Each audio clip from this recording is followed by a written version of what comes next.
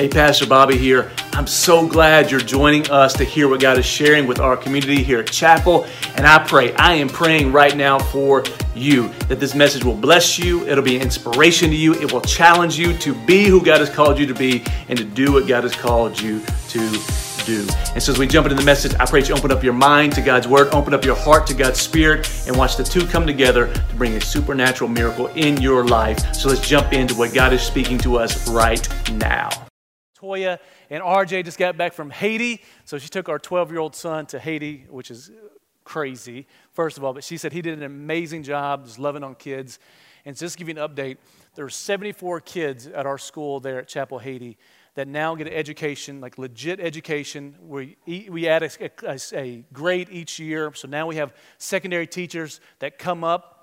So we have 74 kids that get educated and fed a hot meal every day, which for some of them is the only hot meal they get all week. 74 kids, and we created 20 jobs in the village through that school. And so you're doing an amazing job through your sponsorships and through your giving to make an impact that you may never see, but you're making a huge impact in the nation of Haiti. And so I want to say thank you for that. And then also, next Sunday is Baptism Sunday. And what that means is it's a Sunday for you to declare your love for God in front of others. So it's like a marriage ceremony where you can get married anywhere you want to. You get married at the courthouse. Many people choose to do it in front of their friends and family because they want everyone to know how much they love their new spouse. In the same way, baptisms, we can get baptized anywhere, but we choose to do so in front of our friends and family at church so they can be a witness that we're aligning our lives, we're pledging our allegiance to Christ, His kingdom, and who He is. And so for many of you, you've gotten rededicated, you've gotten saved in the past few months. I would strongly encourage you to make your next step a step of following Jesus in water baptism. You'll say, oh, why? I believe there's a spiritual blessing that comes along with it. One, I believe it's an appeal for a clear conscience. So many things that maybe you deal with, maybe you'll realize then God has already forgiven you. He's washed you. You're new. Move forward, not back. And so we have everything you need, towels, clothes, XYZ. And so you do us a favor and register ahead of time by texting the word baptism to 256-670-2860 or swing by the booth out in the lobby. They can give you any answers you need to any questions you may have, and you can sign up out there as well. If you have Bibles, turn to Philippians chapter 4 as we continue our mind control series. Last week we talked about how it is not God's will for us to deal with anxiety and lack peace and freedom in our minds. That's not God's will. He said His will is that we should have a peace that surpasses our understanding. But for many of us, we have heaven in our heart and hell in our mind, and this battle between the two ensues, where for many of us, the battle we are losing. We're losing the battle. We're dealing with anxiety more than we've ever dealt with anxiety before in our culture. Stress, depression, mental illness. We're dealing with it at escalated exponential levels in this modern time, especially the younger the demographic, the more they deal with anxiety and stress. And today we're going to deal with how to push the pause button. So life is a life of rhythm. When you look at life, there's rhythms that happen every day in our lives. There's seasons. We call those rhythms, that we have seasons of spring, summer, fall, and winter. There's rhythms for your body, that you have circadian rhythms, that you sleep at a certain time, you wake up at a certain time. Your heart has a rhythm, and when your heart gets out of rhythm, they call it an arrhythmia, which means part of your heart is beating off rhythm. You may not know what it is, but you see the symptoms of it through being fatigued or tired, being out of breath, and you know, well, I'm out of breath, but I really don't know why. It's because your heart may be out of rhythm. Life is rhythms. Our families have rhythms. We have routines. We have things that happen. Our family, get our kids up at 6 a.m.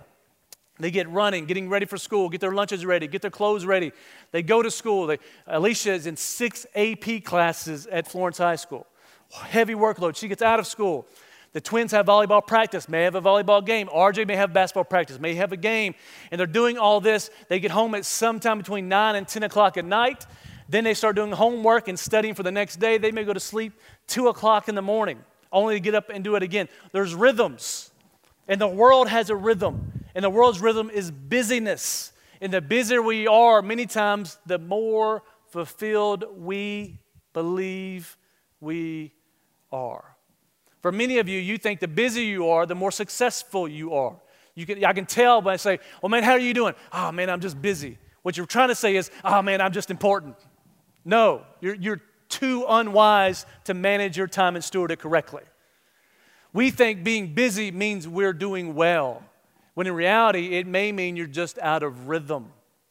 And you got caught up in the rhythm of the world, and now you're feeling the effects of that through anxiety, through fatigue, through being unhealthy, through obesity, through many things that you see the symptoms, but you didn't know it's because you're out of rhythm. When you play Tetris, like we talked about last week, whenever the game starts getting faster and faster and faster and it starts getting out of control, many of us just panic and panic and panic, and we live in this constant state of being panicked, like everything's just moving too fast and it's out of control. I'm in this routine and rhythm of just speed and busyness and fast, and we lose sight that there's actually a button that you can push that pauses the game. You say, well, how would I know I'm in that state? It's a word called frazzle. And you know that you're frazzled. Touch your neighbor and say frazzled. This is how you can tell that you're frazzled, that even in moments of quietness, it's still noisy. When times you're trying to focus on maybe item A, you think for 20, 30 seconds and you're already thinking about B and maybe C and maybe D, and your mind just never quite settles or calms down. It's caught up in the rhythm of the world, which is to overload it with more and more and more and more and more and more and more. And what we've learned is that more is never the answer.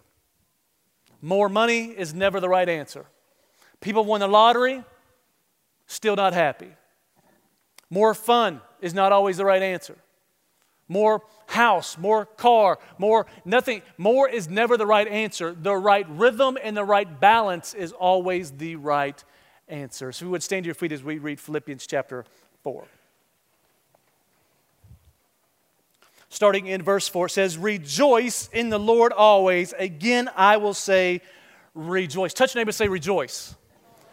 If you notice that word, it has R-E at the beginning, and if you went through elementary school English class, you know that is a prefix for re, which means to do something again. So Paul here is in prison, and he's awaiting his death, and he's telling the church at Philippi to rejoice, or to find your joy again. Discover the joy in life again. Find the things worth living for again in your life. Rejoice. Rejoice. Find your joy again. And you'll never find your joy if you're caught up in the routine and the rhythm of the world. The world's whole rhythm is to get you so busy you lose sight of the things that are worth living for. And you have to push the pause button to rejoice. It does not happen by default. Many times rejoice is not on our to-do list. It's not on our calendar. It's not on our task list. You have to push pause and purposely rejoice. Find your joy again. Discover the joy of life again. Father, we love you. And we thank you for your blessings, but more than anything, we thank you for you.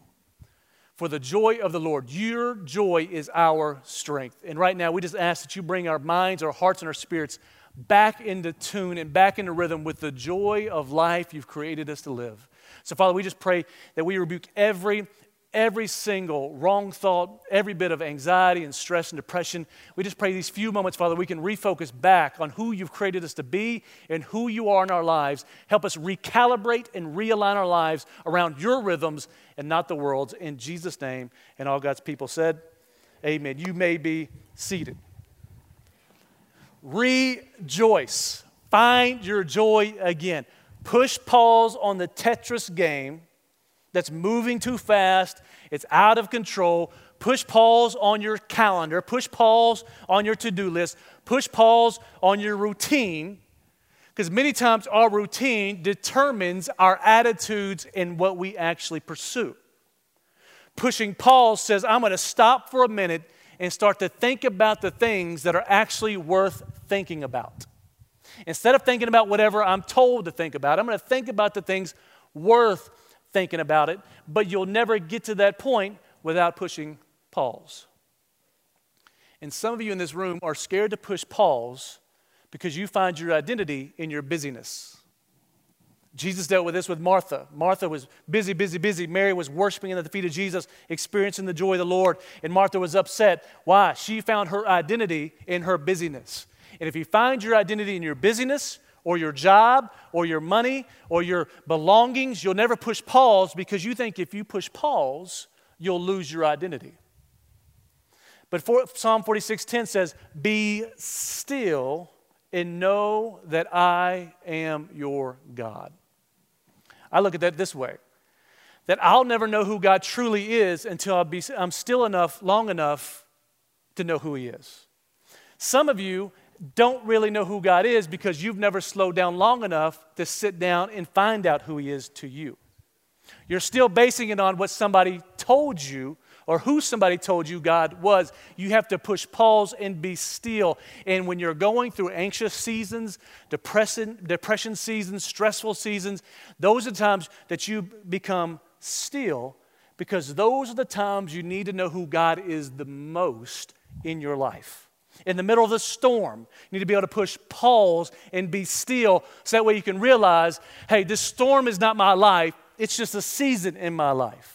This storm is not who I am. Actually, I can see God is in the middle of the storm with me, but you can't see that when you're caught up in the storm. Pushing pause brings you back, lets you clearly figure out and clarify what is going on with you and where God is with you in the middle of the situation. And God has a pause button for you to push. There's a pause button you can push every single day. There's a pause button you can push when life gets chaotic and out of control, when your circumstances rise up. You can push a pause button, and the Bible calls this pause button Sabbath. Touch your other neighbor and say Sabbath. Yeah, it's not like saying freedom or joy. If I would have been up here, forgiveness and mercy, I'd be like, freedom, mercy, Sabbath. Oh, man, he's talking about Sabbath. All he's going to do is tell us to get to church and be at church. And we need to, no. Sabbath is a gift from God that helps us recalibrate the rhythms of life back into kingdom rhythms and away from worldly, natural rhythms. My definition of this, Sabbath is God's gift to us to help us stop the out-of-control rhythms of our lives so that our minds, bodies, hearts, and souls can rest in God and enjoy God. Like Sabbath helps us slow down time, helps us break our weeks. If it was not for God's principle of Sabbath, there would be no such thing as weeks. Literally, you'd be born, and it'd be one long week till you die. Sabbath is what breaks those up. It closes off one week and begins something anew. It's a restoration gift from God to say, listen, that week is over. Let's not dwell on it. Let's not look back. Let's look forward to a new beginning in Christ. That's what Sabbath does. Mark Buchanan says, Sabbath is ceasing from what is necessary. I mean, I'm stopping what I have to do to embrace that which gives life. Sabbath is stopping what I have to do what I want to do. Stopping the thoughts I have to think about things I want to think about. Stopping running through the routine so I can enjoy the life I'm living now. Stopping things that aren't worthy to things that are worthy. Sabbath is a gift God gives us to help us rediscover joy again. To help us rediscover joy again. And some of you in this room, just hearing the word Sabbath, you think legalism, you think law, you think 10 Commandments, you think, have you ever seen the stupid sign on 65 says, if you don't go to church, the devil will get you? One, I wish I could find that church and go to church there, just stand up in the middle of service and be like, you got it wrong, buddy. Like, it just drives me crazy. When you hear Sabbath, many of us think, get to church or the devil will get you. The Sabbath is not as much of a day to force you into as much as it is a principle or a gift God has given you to enjoy the life He's given you. Like God gave you a new life to enjoy Him in, not to suffer through. And when you think you're called to get saved and suffer and hopefully get to heaven, you're not going to live a very good life, and you're not going to live a life anyone else wants to be a part of. In Mark chapter 2, Jesus dealing with the Pharisees who thought that. Sabbath is this, you better get to church, you better do this and not do this and do this. And Jesus said, whoa. He said, man was not made for Sabbath. Sabbath was made for man. And what he's saying is, you are not made to create laws. The laws were given as promises to keep you. Like God gave you Sabbath so that way the world wouldn't control us. His kingdom would break us free from the world. And when you get a hold of this, and you realize Sabbath is not necessarily a day, even though it can be a day. Sabbath is a rhythm you can choose to implement in your life every single day of your life.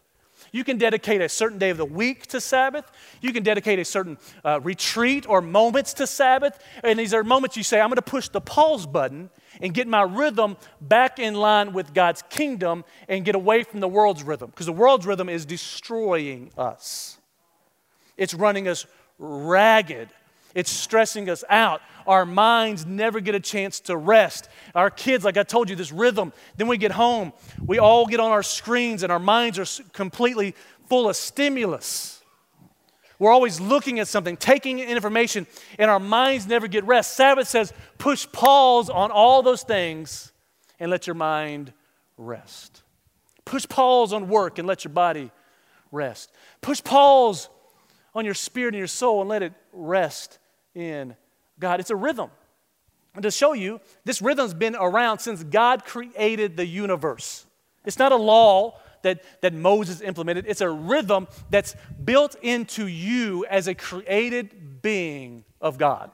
Like it's created in you. And the only choice we have is either to work with the rhythm and dance to the rhythm or dance off beat and dance to the rhythm of the world. And I'm here to tell you, I found that if I'm on the same rhythm as God is, I'm dancing and moving in the same direction. And if I'm dancing with God, He's going to take care of the things I need to take care of because I'm with Him and He's with me. But if I'm dancing off rhythm, I can't always expect God to be where I am at. In the same way, this rhythm is in you. You can either dance to it or dance off beat. Genesis chapter 2. Thus the heavens and the earth were finished and all the host of them. And on the seventh day, God finished His work that He had done, and He rested on the seventh day from all His work that He had done. So God blessed the seventh day and made it holy. Because of it, God rested from all His work that He had done in creation. Sabbath is a blessed day, a blessed principle, a blessed rhythm. Why? God created for 6 days. On the seventh day, He says, let's stop and enjoy what we just created. That's created inside you as a rhythm, as a principle that's inside of you. Then you get into the law. So before the law, the principle, Exodus chapter 20, remember the Sabbath, keep it holy. Most of you, that's all you've ever heard. Remember the Sabbath, keep it holy, meaning get to church or the devil's going to get you. 6 days you shall labor and do all your work, but the seventh day is a Sabbath to the Lord your God. On it you shall not do any work, you or your sons or your daughters, your male servant or your female servant, or your livestock or your sojourner who is within your gates. For in 6 days the Lord made heaven and earth and the sea and all that is in them, and He rested on the seventh day. Therefore the Lord blessed the Sabbath day and made it holy. The Hebrews had just come out of bondage in Egypt. They're walking towards the promised land. I don't think God was trying to tell them, this is the law, do this or I don't love you. I think what He's saying is, there's a rhythm to the world that's inside of you now because you're in Egypt. And if you don't keep this principle, you may not be in Egypt, but you'll still be in bondage to the principles and the mentality of Egypt. You're going to work like a slave like you were in Egypt. You're going to have the same mentality of tiredness and weariness like you would have in Egypt. So therefore, to prevent you from going back to that same work mentality, production mentality, I want you to have a Sabbath. So instead of God saying, I want you to keep the Sabbath, God is saying, I want the Sabbath to keep you. I want the Sabbath to prevent you from being like the Egyptians. I want the Sabbath to keep you from being like all these people that are running their lives into the ditch because they think they can do all day long and never rest and take a break in me. Sabbath keeps us in the rhythm of who God is. Actually, this word rested in Exodus chapter 20 translates to catch one's breath. So God is saying, keep the Sabbath, for when you keep it, it'll help you catch your mental breath. You'll be able to breathe in your mind again. You'll clear space in your mind. Your spirit will breathe again. It's a moment of catching your breath because the work will begin again. The work's always going to be there. Stop and trust God just for a moment. that your work will still be there, but if I focus on God today, He'll build me back up. He'll help me catch my breath. He'll help me be strong again. He'll give me mental clarity. So when I go back to production, I'm refreshed and I can take it on anew with His help, not without His help. You see this between Popeyes and Chick-fil-A. If you go to Popeyes, they don't treat you well. You know why? They have to work on Sunday. They hadn't had a break. They hadn't had a mental rest. They're frustrated. They have to deal with people all day long, every day. Chick-fil-A, they don't operate on Sunday. Monday morning, my pleasure. It's amazing in a world full of productivity and getting the highest return on our investments and our money. Chick-fil-A just says, you know what, we're going to push the pause button. Because money, productivity isn't as important to me, Dan Cathy, as is a culture of rest where my people are taken care of. My people have mental clarity. My people are refreshed spiritually and emotionally and physically. And what's amazing is they take off all of Sunday, yet their productivity Monday through Saturday is more than enough to cover for Sunday. So my thinking is, what if Dan Cathy treats his employees by giving them a Sabbath moment in their week, treats his employees better than we treat our families? What if we treat our families more like the slave owners in Egypt than we do Dan Cathy at Chick-fil-A? We run our kids, we run our kids, we run our kids, we run our kids. You know what? If we can just get them in one more practice, maybe they'll make the major leagues. Maybe if we can get them on one more travel ball team, maybe if we can get them in one more hobby, maybe we can get them one more thing. We push and push and push and push, and they never have a mental break. No wonder their anxiety is so high. They have mom and dad pushing them, and our kids are having mental breakdowns at 15, 16, 17 years old because there's no break between their thoughts on Saturday and their thoughts on Monday. What if we allowed our kids to push the pause button? What if we allowed ourselves to push the pause button so we can have a moment to catch our breath? What if we really just need, maybe anxiety, you know, there's chemical imbalances and all this stuff we talked about and counseling that are good. But what if a lot of our anxiety is just we never give our brains a chance to really think on things that are important and worthy to think on? What if we just pack them so full of things that aren't really important, that we're overloading ourselves and our kids and our lives with things in the long run aren't going to produce the things we really want them to produce anyway? What if we could really add Sabbath as a principal rhythm in our lives, and we're people so joyful, so happy, so free, and so at peace that other people in the world want to know how we are so healthy? Because no one really wants to follow someone who's anxious and in bondage to their own thought life. But what if we could find freedom through getting back into rhythm with God? So we see it in Exodus, we see it in the New Testament. Jesus, as his custom, was preaching in the synagogues. He went to the synagogue on Sabbath. As a matter of fact, Jesus chose Sabbath as the day he healed more people on than any other day of the week. I think some of that was just to show the Pharisees, you're so caught up in the law, watch this. Get up and walk. Let me see your hand. Let's heal that hand. And I think what he was really showing was, again, God did not create you for Sabbath. He created Sabbath to help heal and restore man back to the way God wanted him to be to begin with. That's why Jesus heals on Sabbath, trying to bring this principle to reality. Sabbath is a day of healing, refreshing, and joy and restoration for God's people to enjoy before they go back into the world. I want to give you 4 principles of Sabbath. And to be honest with you, before I came to chapel 5 years ago, I really got into studying. I talked to a bunch of pastors about what does Sabbath principles look like to help restore my soul. I saw way too many pastors that were burnt out, that were angry, that didn't treat their family well. They were full-time ministers and part-time Christians. And I said, I don't want to be that guy. And I read a bunch of books, and I found these principles for me that worked. And then when I got here, I got caught back into the rhythm of our kids' lives and our lives, and I've gotten away from these principles. But if you get these principles, I promise you, you'll be more healthy mentally, physically, and spiritually than you've ever been in your life. And you can implement these principles, these Sabbath principles of pushing the pause button every day, throughout your day. You can dedicate one day of the week to your Sabbath. You can dedicate a retreat to Sabbath, call it a sabbatical, whatever you want to call it. My Sabbath is Friday. I try to protect my Friday as a day of rest and enjoying God's presence in my lives.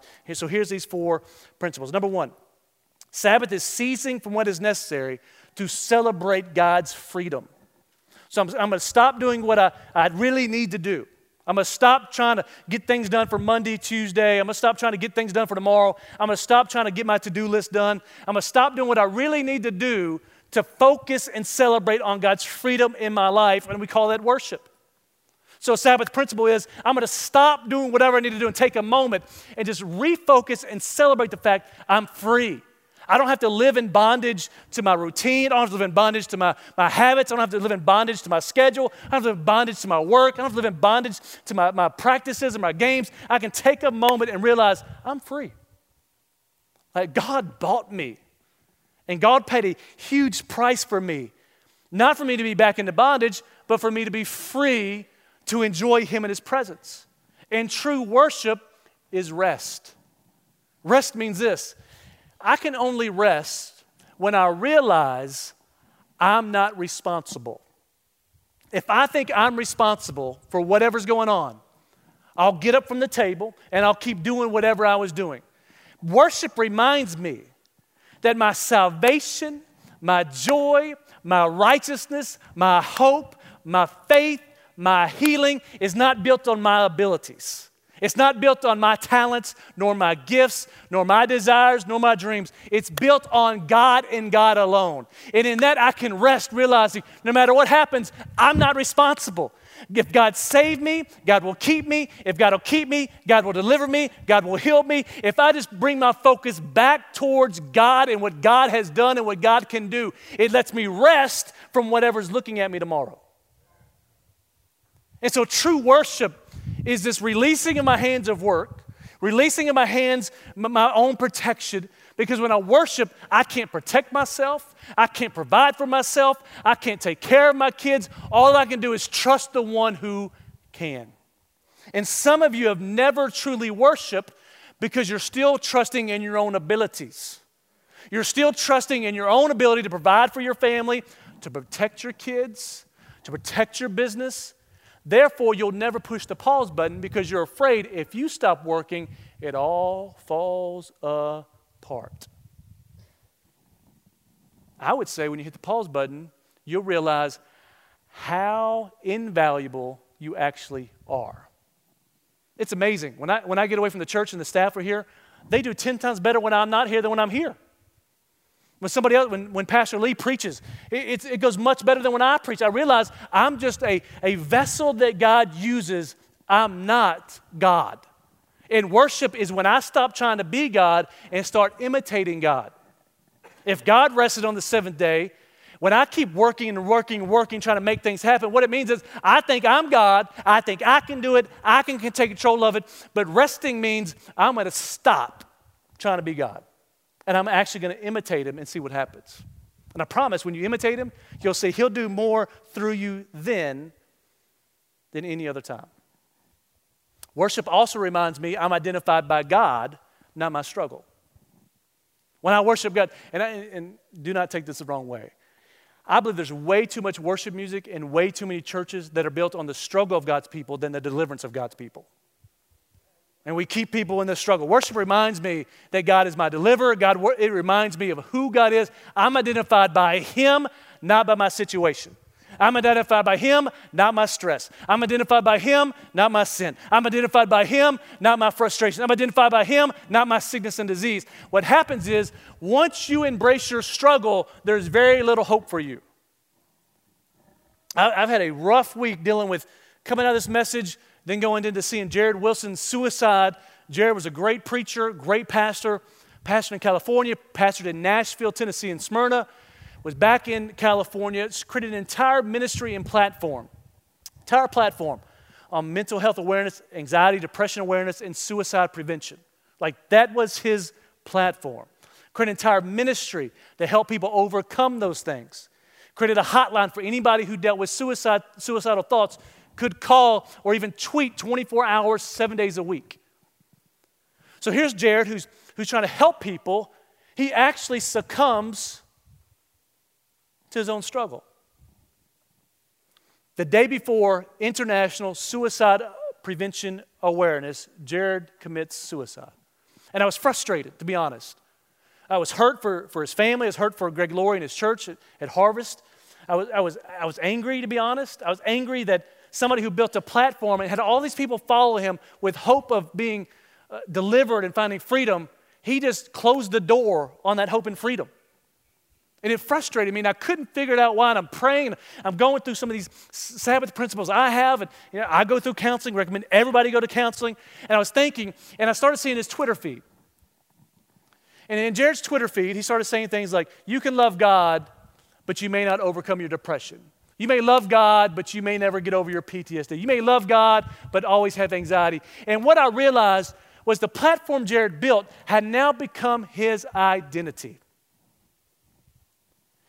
And whenever you identify in your struggle more than your God, you'll always lose hope.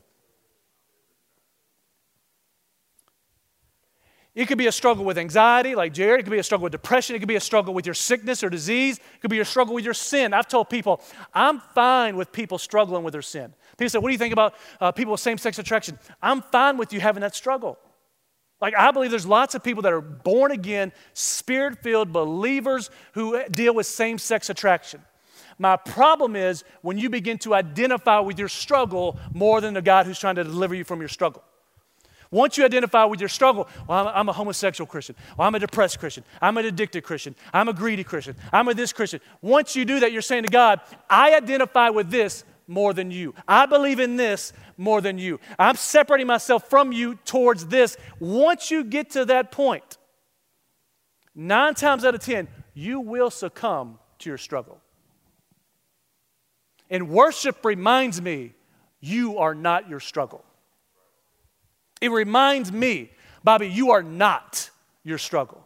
You are not your frustration. You are not your storm. You are not your circumstances. You are not your sickness. You are not your disease. You are a son of the living God, and who the Son sets free is free indeed. You can choose. Sabbath says, I'm pushing pause right now. My thoughts are running back towards my identity, my struggle, and all this. I can push the pause and say, whoa, let me bring my attention back towards my freedom. And you can do that every day. For some of you in your car, they may be turning off talk radio. I'm a talk radio guy, so I realize they're all crazy. Like, I don't need to hear another thing Sean Hannity has said, because he said everything he's going to say multiple times. I need to refocus and recalibrate my attention on God, my deliverer. Because the next president is not my deliverer, God is. It may be put on worship music. It may be able to take some time out of your lunch break and go spend time with God and refocus. It may be on Sunday morning, instead of just coming through the motions, saying, this is the day our family, myself, is going to celebrate the freedom God has given me. Because He's been good to me. And I'm going to celebrate what He has done. Number 2, Sabbath is ceasing from what is necessary to listen to God's voice. Sabbath pushes pause on the rhythm of the world so you can listen for God and get recalibrated by His voice. It's impossible to be led by the Spirit if you don't hear God's voice. Like, He can't lead you without His voice. He leads His people through His voice, and if your schedule is so confined, if your mind is so cluttered, if it's so noisy all around you, you'll never hear God's voice.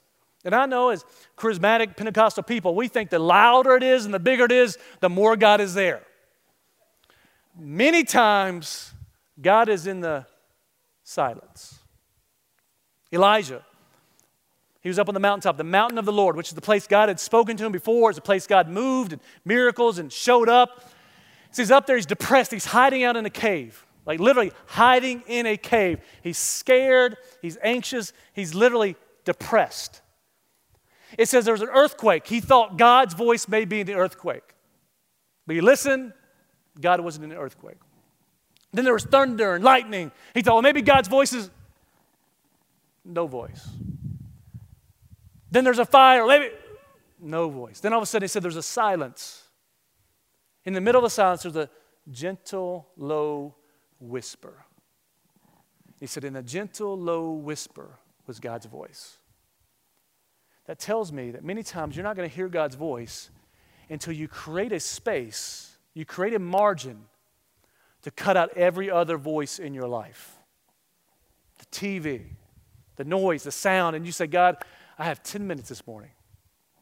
And this morning I just want to give you these 10 minutes. I'm cutting off the music, and I just want to clear out my thoughts. I want to meditate. Meditation is nothing than this.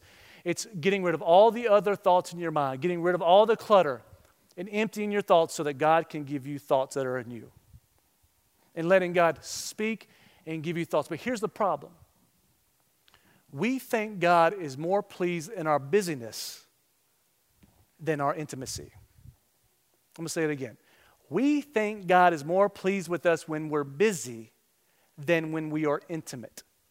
That's why our prayer life is like 2 to 3 minutes rather than prolonged times of spending time with God. We think God is more pleased when we go do something in God's name than we spend time just soaking up God's Spirit. Samuel did the same thing. 1 Samuel chapter 3, I'm going to read it to you.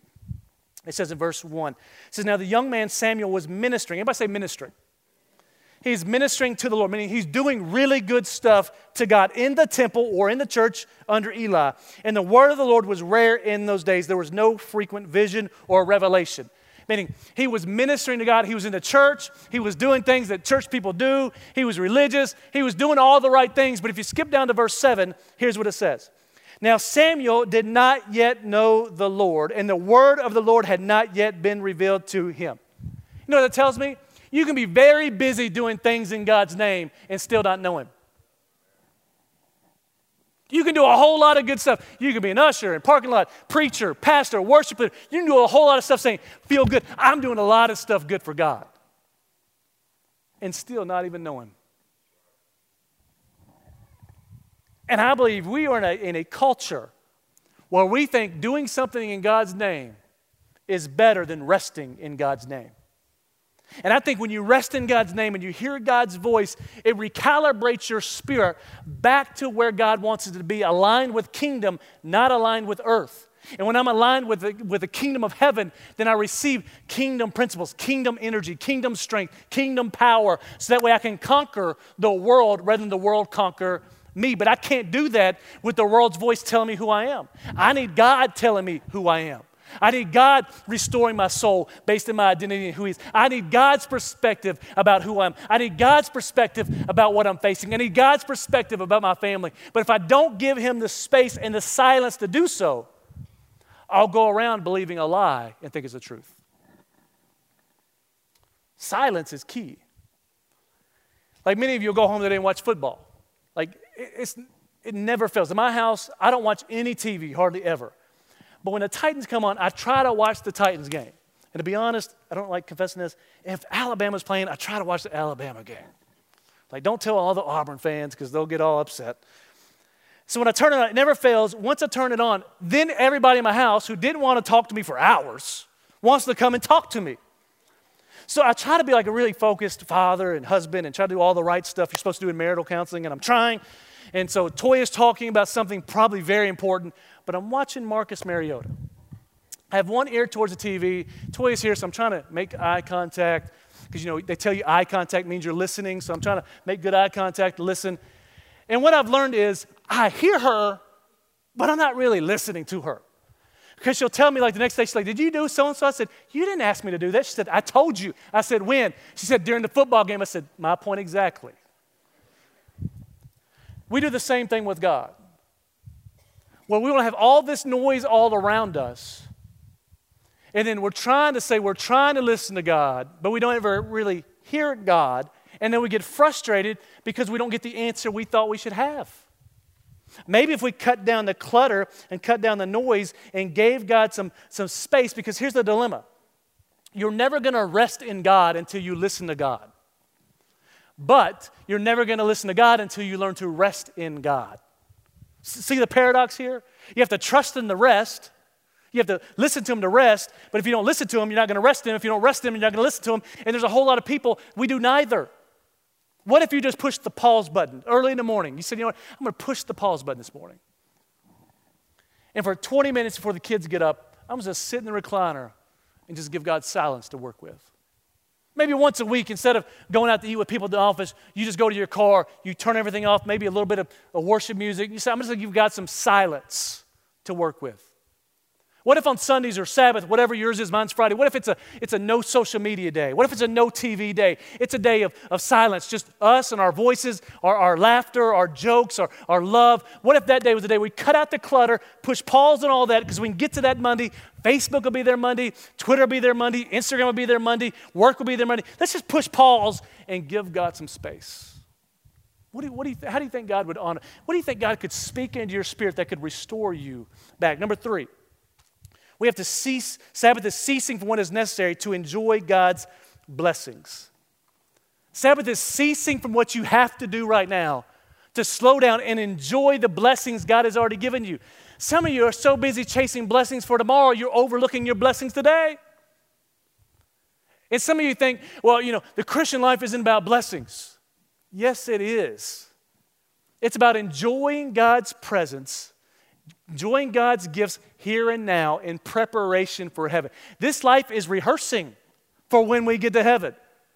And one of the quickest things that dies in adults, more than anything else, faster than anything else, we think, once I become an adult, I get responsible. I need to work. I need to provide for my family. I need to do this. I need to get my kids having fun, get them involved, get them in practice, get them here. And our fun dies. Our playfulness dies.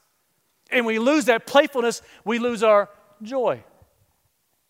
And you get so busy, you stop caring about the things that you used to care about. Matthew chapter 18 says this way, verse 1.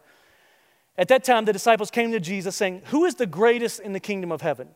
And calling to him a child, he put them in the midst of them and said, "Truly I say to you, unless you turn to me, come like children." Touch your neighbor and say, childlike. Childlike. You will never enter the kingdom of heaven. Whoever humbles himself like this child is the greatest in the kingdom of heaven. You know what kids have, what childlikeness is? It's being full of joy and wonder and curiosity and adventure and excitement and hope and looking forward to things. Kids, you can tell them their birthdays in November, they'll get excited now. You tell them Christmas is in 6 months, they get excited now. Kids are amazed by some of the smallest blessings in life. And an adult will walk right past that blessing with no awe or wonder at all. And I think what happens is we kill that spirit of joy because we replace it with responsibility and production rather than enjoyment of God. Have you ever seen the movie Citizen Kane, one of the greatest movies ever made? The whole movie's about this one guy who conquered the world. Business, empire, money, riches, fame. He's got it all. He's on his deathbed. He keeps whispering this one word, Rosebud. Rosebud. The whole time he's dying, Rosebud. Rosebud. No one could figure out what it meant. And so they start digging through his stuff, and they find an old picture that he had with him. And that picture was him as a little child, 6, 7 years old. And in that picture, he's holding up an old, what we call snow sled, that had the name Rosebud written in it. This man who'd conquered the world was still looking back to the most playful moment in his entire life was his most happy moment. And some of you are so busy trying to conquer the world, you've missed the blessings that you've already conquered. Some of you are so busy trying to get your kids more blessings, you've lost sight that your kids are the blessing. You're so busy trying to provide something for your spouse or your wife, you've lost sight your wife is the blessing. You're so busy trying to make a life, you're not living a life. And that's the thing with busyness. This is what busyness does. If you don't intentionally live your life will run you and live you. And what happens when you're busy is when you're busy, you stop caring about the things you should care about. You stop caring about the blessings that are most important. When you die, you're not going to be looking for your car, or your house, or your job, or Nick Saban. You're going to be looking for your wife and kids. You're going to be looking for your husband and your children. You're going to be looking for the things that are important. Busyness robs us of the things that are truly worthy of our attention and our time. And Sabbath pushes the pause button and says, pause. Hit the pause button. Because these things around you, I've already given you, are worth it. Enjoy them. Enjoy your family. Sabbath means enjoy your time. It may be a hobby or an interest.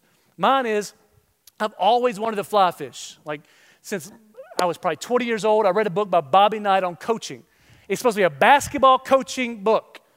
The whole book, 90% of the book was about him fly fishing with the baseball great Ted Williams. Traveling to Russia, traveling to the Pacific Northwest, traveling to North Carolina, traveling to the Rockies, fly fishing. Since then, I've had this desire, this adventure to fly fish. And so I'm getting ready to start that. My Fridays will be fly fishing Fridays for me. I told the kids, I'm going to take you fly fishing. I told Toya. Toya's like, I don't want to go fly fishing. I said, you know what? You don't love me. I don't like you anymore. So what I've done in preparation is I have a Sabbath moment every day where I have a fly fishing book that I read that engages my mind into something I enjoy rather than something I'm worrying about tomorrow. And see, there's nothing wrong with enjoying the life God has given you. Actually, the Westminster Catechism says this, if you come from a Reformed background or Presbyterian background, it says this: what is the chief purpose of man? And the answer is to glorify God and to enjoy Him forever. And you do that. So here's our leisure. I'm talking about active leisure, actively enjoying the blessings of God. That's things like hiking. That's things like walking your dog with your family. That's things like going on an adventure with your family. We are into passive leisure, which means we go from work to laziness. I'm talking about going from work to enjoyment. Laziness, leisure, passively is when you go home, you're all on a screen in a different room. You're doing Snapchat, you're doing Instagram, you're watching Netflix, you're watching Hulu, you're watching this, and your mind is not engaged with anything that produces life. Remember, Sabbath is ceasing from what is necessary to embrace that which gives life. You're never going to find life in a screen. All that happens is your body disengages, your mind disengages, your spirit disengages, and you go numb to the moment rather than enjoying the moment. Active leisure says we're going to engage together and we're going to enjoy everything together and we're going to do something that produces life. As a matter of fact, psychiatrists have determined active leisure is beneficial for your mental and physical health. Passive leisure is actually detrimental to your mental and physical health. Active leisure actually recalibrates your brains and produces new nerve endings that tell your body and your mind everything is okay. What that means is you could be having a really difficult week, really stressed out. You say, family, we did this for Labor Day. I told the family, I told Toys, like, let's just go. So I said, we're going to go. We made a surprise. We're going to go whitewater rafting. Me and Tori in the back, RG and Alicia are leading the raft down the river. It was one of the most stressful days of my entire life. So we're going down the river. It's like, oh my gosh, somebody's going to die. We're all going to die. We're going down the river, and it was we created a memory for our family, but we enjoyed the outdoors. We enjoyed things actively together and enjoyed the blessings that God has given us together. And what that does, it tells your brain, once you're engaged in activity that's not connected to your work or your stress, it tells your body, everything's okay. You just tricked your mind into enjoying. Because here's the thing, you can't have joy and depression in the same mind. If I'm rejoicing, my depression is fleeing. But if I'm depressing, then my joy is fleeing. And you can choose to actively enjoy. Look at it this way. What is one hobby or one interest you wanted your whole life to do?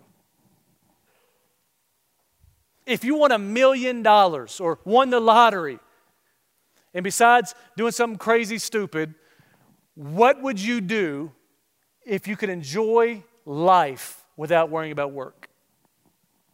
Whatever that is, find a way to implement that in your life and enjoy it, because I believe many times that's a desire God has given you or something with your personality or your characteristics.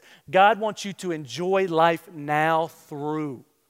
Use it as a Sabbath principle. Read about it. Engage with it. Go do it. Instead of vacation where you go and you chill on the beach and you're more tired when you come back than you were when you left, find something that engages you in life. And number 4, Sabbath is ceasing from what is necessary to reflect on God's sovereignty. It's ceasing from what is necessary to reflect, to think about, to remember how good God has been and what God has done up until this point. You have to reflect. It doesn't happen naturally. The world is telling you to think stressing thoughts, depressing thoughts, worrying thoughts, all these other things. When you stop and reflect on God's sovereignty, that God is in control. God is king. You are not. God is Lord. You are not. When you reflect and you remind yourself of who God is, it changes what you're going through. Philippians chapter 3, it says it this way.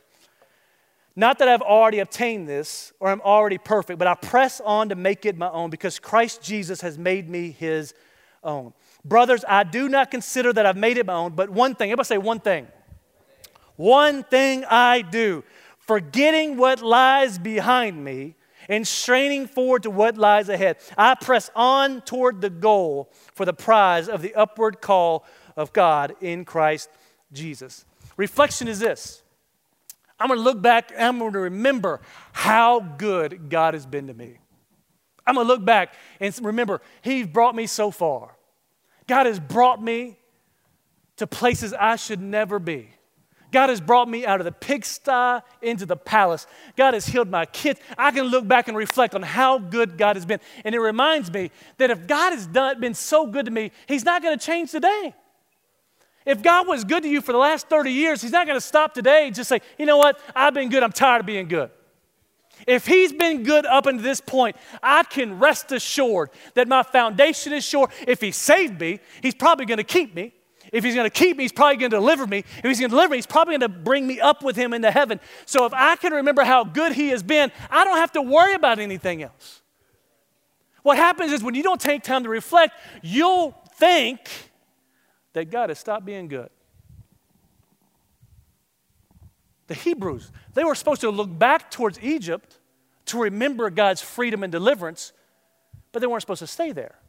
Because the other part of reflection is, I'm going to forget all those things that lie behind me that I don't need to bring with me into the future. So reflection is I'm remembering the good things, but I'm forgetting the bad things. I'm forgetting all my failures, all my mistakes, all my sin, all the people that hurt me, all the people that betrayed me. I'm reflecting and leaving those things back there. Because if I repent of my sin and I cast my cares upon Jesus, He cast them into the sea of forgetfulness. Why am I keeping on living and letting the enemy bring them back up? Reflection means I dealt with that years ago. I'm not going back through it again. Reflection means I'm stopping this pattern, stopping this week. This week is over. Everything bad that happened is last week. Now there's a new life I'm looking forward to. You'll never get to that point without pushing pause and reflecting. Because the third point is, reflection is, I'm going to look forward with high expectation towards something in front of me. Paul says, I grab a hold of something in the future. Meaning there has to be something that is hope-filled enough and important enough in the future that will pull you through every single moment of your life. And I get to that point through reflection. Man, God has been good. Man, I'm not bringing all that stuff forward, but I'm going to grab a hold. If God was good to me then, God's already good for me tomorrow. If God healed me then, God's going to heal me tomorrow. And you grab a hold of it. People that deal with the depression, anxiety, they stop at today and think, well, God has been good, but look at all this stuff that still happened. And they never have something to grab a hold of. You will stay in a cycle of anxiety until you grab a hold of something that is greater than what you're going through right now. And until you grab a hold of it, because you can't live in the past and live in the future at the same time. As a matter of fact, the Hebrews, they're walking out of Egypt into the wilderness. God tells them, look back. I want you to see this Red Sea part. I want you to see the Red Sea fall down upon these Egyptians. I want you to see how good I've been to you. But as they start walking, He says, I don't want you to look back anymore. I don't want you to look back at the pain. I don't want you to look back at the bondage. I don't want you to look back at the slavery. I don't want you looking back at the failures. I don't want you looking back there because there's nothing back there for you. I want you to look forward to the promised land. See, it's very hard to see the promised land when you're looking back at the bondage. It's very hard to look at the promises of God when you're looking back at the sufferings of God. It's very hard to look forward to hope when you're looking back to all the failings. You have to come to a place where I reflect on, God has been good. There's some things that didn't work out, but I'm leaving those back there, and I'm turning forward to face a new day. Sabbath pushes pause and says, let's close this chapter and start writing a new one. Sabbath is a gift from God. You can reflect. Me, Anthony Mark, we're on a trip. He has a journal it's a 5-year journal. There's a little bitty line for each year for each day. Literally, it takes me 2 sentences to write it. But what it does, it helps fuel my gratitude of what God has done in my life today. And the next day I can look back and see it. In 5 years, I can look back and see it. It's as simple as writing down what you're grateful for. For some of you, it may be to write down a promise of Scripture on your mirror, on your speedometer in your car. For some, maybe you dream a goal. What is something you want to hold on to and believe God for in the future? Could it be healing? Could it be salvation of your kids or your family? Could it be a dream you want to see accomplished? What is it that you want to grab a hold of that you're going to hold on to and let it pull you through those storms and difficult seasons in life? You have to have something. Quit holding on to the past and hold on to something in the future. If you would, bow your heads and close your eyes just for a moment. Sabbath is a rhythm. It's the rhythm of heaven on earth. You look throughout Scripture, there's all these rhythms. There's feasting rhythms and fasting rhythms. I mean, we're going to fast, we're going to sacrifice, then we're going to feast. There's working rhythms and resting rhythms. Ecclesiastes says there's a season for everything. There's joy seasons and weeping seasons. There's rhythms in the kingdom of God. But when we let the rhythms of the world kind of infiltrate our lives, we need an ability to push pause and recalibrate. And Sabbath is the rhythm of heaven here on earth, a principle that you can add to your lives every single day of your life. It's a principle you and your family can say, you know what, Monday nights are going to be our Sabbath night. It's a night we're going to celebrate God's freedom together. It's going to be a night we create some silence and some margin to hear God's voice together. It's going to be a night we enjoy the blessings of each other in our lives together.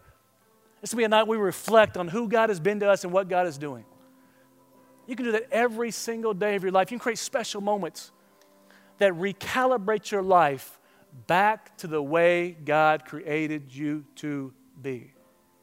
I encourage you. I challenge you. Sit down with your spouse, sit down with your family, and find out what you can implement to create a Sabbath rhythm in your life. Number 2, there's some of you in this room, it's not about pushing pause, because your game is out of control. Your life is out of control. And if you were to push pause, the moment you unpush pause, push play again, it's going to be right back out of control. It's because you're playing the wrong game. You're playing the game that you want to play rather than the game God wants you to play, or living the life you want to live rather than the life God wants you to live. And it is out of control. And you don't need to push pause, you need to push reset. Push reset on that game console and let God give you a new life and a new hope and a new future. That only happens by dying to yourself, letting yourself die on the game you're on now and letting God give you a new life. And that happens through repenting, saying, God, I realize I've been trying to run my own kingdom, my own life, my own game. I've been trying to do my own thing. And I realize I've sinned against you. I've failed you miserably. And I just want to ask for your mercy. That I realize I've betrayed you. I've rebelled against you. I need your mercy. And I just ask that you show me grace. You pour your blood upon me and wash me and give me a new life and a new hope with you in your family, in your kingdom. And if you do, I'll serve you. I'll be loyal to you. I'll worship you. And I'll be grateful for you from here all the way through eternity. If that's you, say, no, I just need to hit the reset button and start over. If that's you, I'm not going to have you come forward right where you are. Every head is bowed, every eye is closed. If that's you, just slip your hand up right where you are. Thank you. Anybody else? Thank you. Anybody else? You can put your hands down.